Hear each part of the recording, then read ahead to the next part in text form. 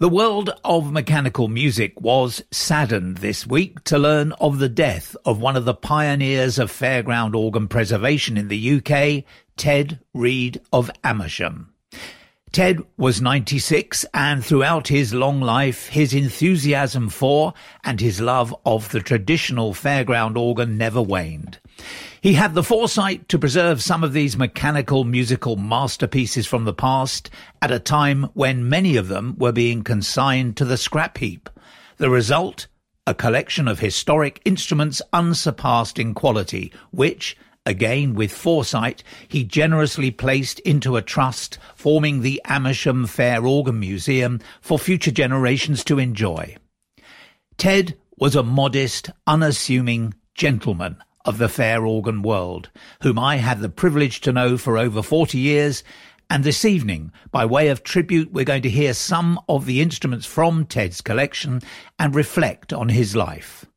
Shortly, I will be joined by renowned mechanical organ builder, restorer and music arranger Kevin Meayers, who is a trustee of the Amersham Fair Organ Museum and is the person responsible for maintaining the instruments in the collection, as well as being a long-term close personal friend of Ted's. However, first of all, let's hear a track from the instrument probably most associated with Ted. It's the magnificent 89-key sleigh bell merengue, which he rescued for preservation from the Kursaal in Southend back in the 1960s. Here is that instrument with the Royal British Legion March.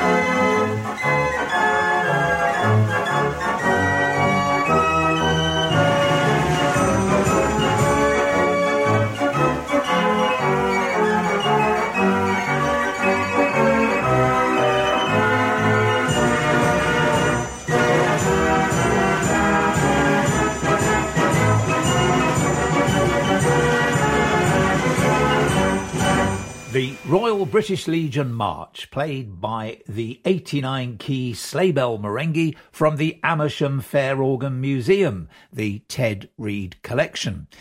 Ted Reed himself sadly passed away earlier this week at the grand old age of 96. And tonight we're looking back at his life and at the instruments that form the collection that is now the Amersham Fair Organ Museum. And joining me is Kevin Meayers, the well-known organ builder, music arranger. He is also a trustee of the Amersham Fair Organ Museum and, importantly, a close personal friend of Ted's for many years. So good evening, Kevin. Good evening, Paul. Thank you for joining us tonight on Mechanical Music Radio. I think you'll agree, obviously, a very sad week for all of us, but what a magnificent legacy he's left behind for us all to enjoy. Yes, well, that's the comfort of losing him, really, that he did have the foresight to keep all the collection together with forming it into a trust, and it's only now that he's not here to direct things. We realise just what a large, huge part of it, yeah. He's been, you know. Because right up to the end, he was very active. He lived and breathed that collection and fair organs generally. But I think it's fair to say he was hands-on right to the end, wasn't he? Oh, absolutely, yes. I mean, on the November Open Day, which is, well, perhaps only 6 weeks ago now, less than that, he joined us over at the museum for a few hours and spoke to all his friends. Yes, a remarkable character, a very modest man, and you know, I knew him for just about 40 years, and I always thought, what a modest and enthusiastic man he was about fair organs. Always happy to talk to anyone about them and share his passion with them, wasn't he? Yeah, absolutely. He lived for going out at weekends and latterly for people to come and visit him. Yeah. That was turned into a great passion for him, that people would come and enjoy the instruments. So when did Ted first acquire his first instrument? When did that interest start? I think it was around the mid-60s, mid to late 60s. He bought a merengue organ, 46-key merengue, from an advert in the Exchange and Mart. The organ, well, he kept the organ for quite some time, but eventually selling it to Peter Wyatt, and now it's in Barnaby's collection, Barnaby Newton's collection. Right, I know it well. Mm. And then a number of other instruments before he acquired the sleigh bell merengue we've just heard. A number of other instruments passed through his hands, I believe. Yes, yeah. There's the Gavioli barrel organ that's now with Johnny Lean at Cotton. He had quite a few smaller instruments, but the ex-Silcock Gavioli was the first 89 key he owned. Now that's a magnificent little instrument. How did he acquire that? I think again he saw it advertised, probably in the World's Fair though.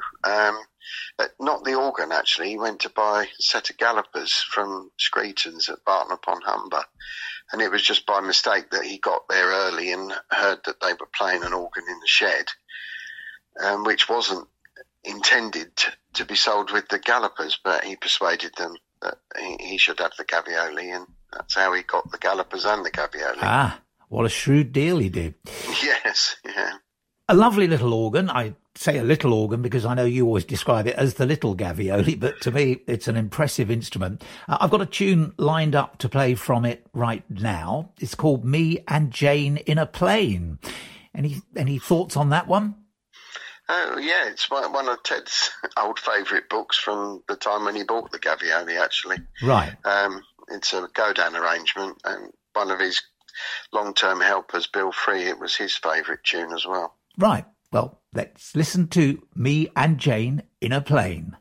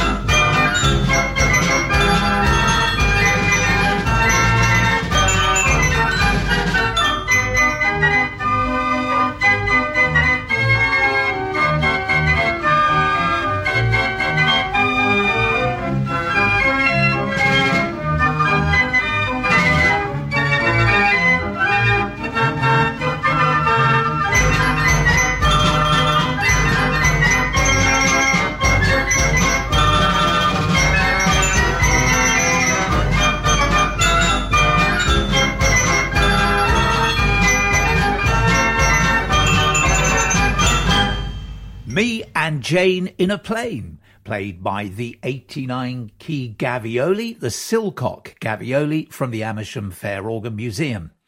I'm joined tonight by Kevin Meayers, the well-known organ builder and music arranger, trustee of the Amersham Fair Organ Museum and a close personal friend of Ted's. Kevin, that wasn't the only Gavioli in the collection of Ted, was it? No. A while after he bought the Merengue, actually,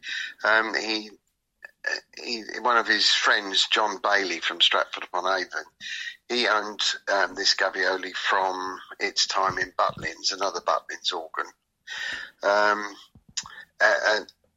John Bailey owned it for a good many years, and he got sort of to the age where he couldn't take it out anymore, so he really wanted to sell it. But I think personally he really wanted Ted to have the organ.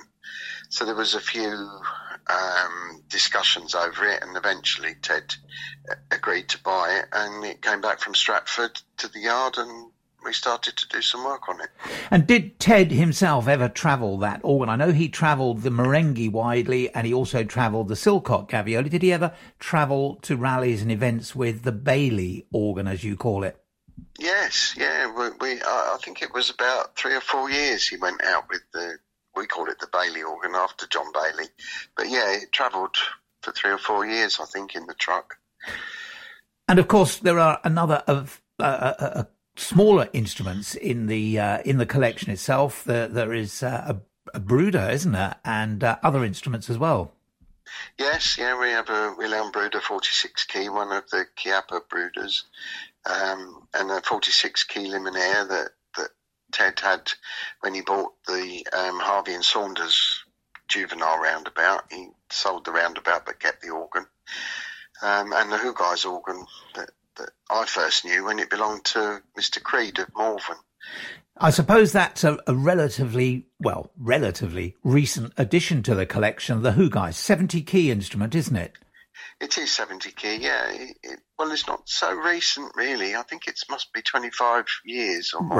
Right. And how did Ted acquire that instrument? Mr. Barlow owned it at that time. Mr. Barlow from Norfolk of Greater Gavioli fame.